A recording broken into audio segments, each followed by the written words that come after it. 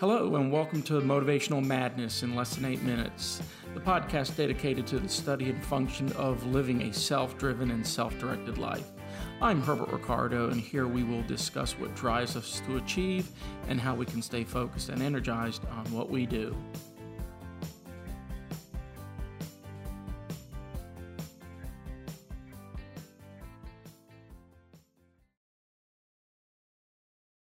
While servant leadership is a timeless concept, the phrase servant leadership was coined by Robert K. Greenleaf in The Servant as Leader, an essay that he first published in 1970. In that essay, Greenleaf said, "The servant leader is servant first. It begins with the natural feeling that one wants to serve. Serve first. Then conscious choice brings one to aspire to lead. That person is simply different from one who is leader first and chooses power and materialism first. The difference manifests itself in the care taken by the servant first to make sure that other people's highest priority and needs are being served." Here's the test for servant leader. Do those served grow as persons? Do they, while being served, become healthier, wiser, freer, more autonomous, more likely themselves to become servants? And what is the effect on the least privileged in society? Will they benefit or at least not be further deprived? A servant leader focuses primarily on the growth and well-being of people and the communities to which they belong. While traditional leadership generally involves the accumulation and exercise of power by the one at the top, servant leadership is different. The servant leader shares power, puts the needs of others first, and helps people develop and perform as highly as possible. When Ken Keith was 19 and in college, he wrote the Paradoxical Commandments for high school leaders. Just think, he wrote this at the age of 19, a young man wise beyond his years. You can find his thoughts and ideas in his classic book, The Case for Servant Leadership. Here are the Paradoxical Commandments. People are illogical, unreasonable, and self-centered. Love them anyway. If you do good, people will accuse you of selfish, ulterior motives. Do good anyway. If you are successful, you will win false friends and true enemies. Succeed anyway. The good you do today will be forgotten tomorrow. Do good anyway. Honesty and frankness make you vulnerable. Be honest and frank anyway. The biggest men and women with the biggest ideas can be shot down by the smallest men and smallest women. Think big anyway. People favor underdogs, but follow only top dogs. Fight for a few underdogs along the way. What you spend in years building may be destroyed overnight, but build anyway. People really need help, but may attack you if you help them. Help people anyway. Give the world the best you have, and you'll get kicked in the teeth, but give the world the best you have anyway. Wasn't that awesome?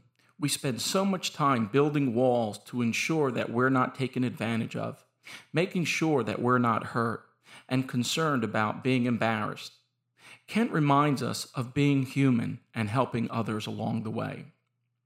Society for Human Resources Management had an article in Security Management magazine, and they state, "Servant leaders are a revolutionary bunch. They take the traditional power leadership model and turn it completely upside down.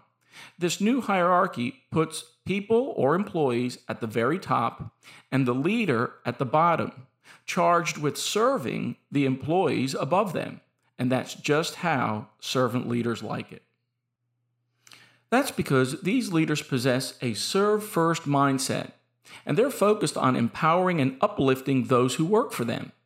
They are serving instead of commanding, showing humility instead of brandishing authority, and always looking to enhance the development of their staff members in ways that will unlock their potential, creativity, and sense of purpose. The end result? Performance goes through the roof, says Art Barter, founder and CEO of the Servant Leadership Institute. And that's where the magic happens, agrees Pat Filitico, a former executive at IBM. Experts often describe the majority of traditional business leaders as managers who mainly function as overseers of transactions. Employees maintain desired performance levels, and in exchange, they receive salary and benefits. Generally, these managers are positional leaders. They derive authority simply from the fact that they are the boss. The servant leader moves beyond the transactional aspect of management and instead actively seeks to develop and align an employee's sense of purpose with the company mission. The fruits of these labors are bountiful. Servant leadership advocates say empowered staff will perform at a high innovative level. Employees feel more engaged and purpose-driven, which in turn increases the organization's retention and lowers turnover costs.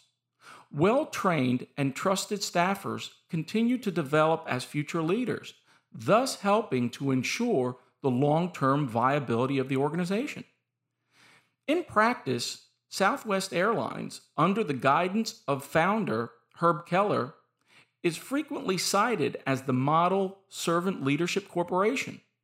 Keller's philosophy of putting employees first resulted in a highly engaged, low-turnover workforce and 35-plus consecutive years of profitability, an unheard-of record in the turbulent airline industry. So as we can see, servant leadership is not practiced by all managers and leaders. It's reserved for the kind but strong, thoughtful and decisive, mission and policy-driven by supporting and empowering the employees responsible to do the job. Servant leadership is a way to serve people. Hope you enjoyed today's podcast. I'm Dr. Herbert Ricardo, professor and lecturer of workplace psychology, organizational behavior, and the author of Workplace Culture in the 21st Century, How Our Work Defines Us and Shapes Our Society. If you know someone who can benefit from our series, please share. So stay well, work hard, and remember, make someone's day. Until next time.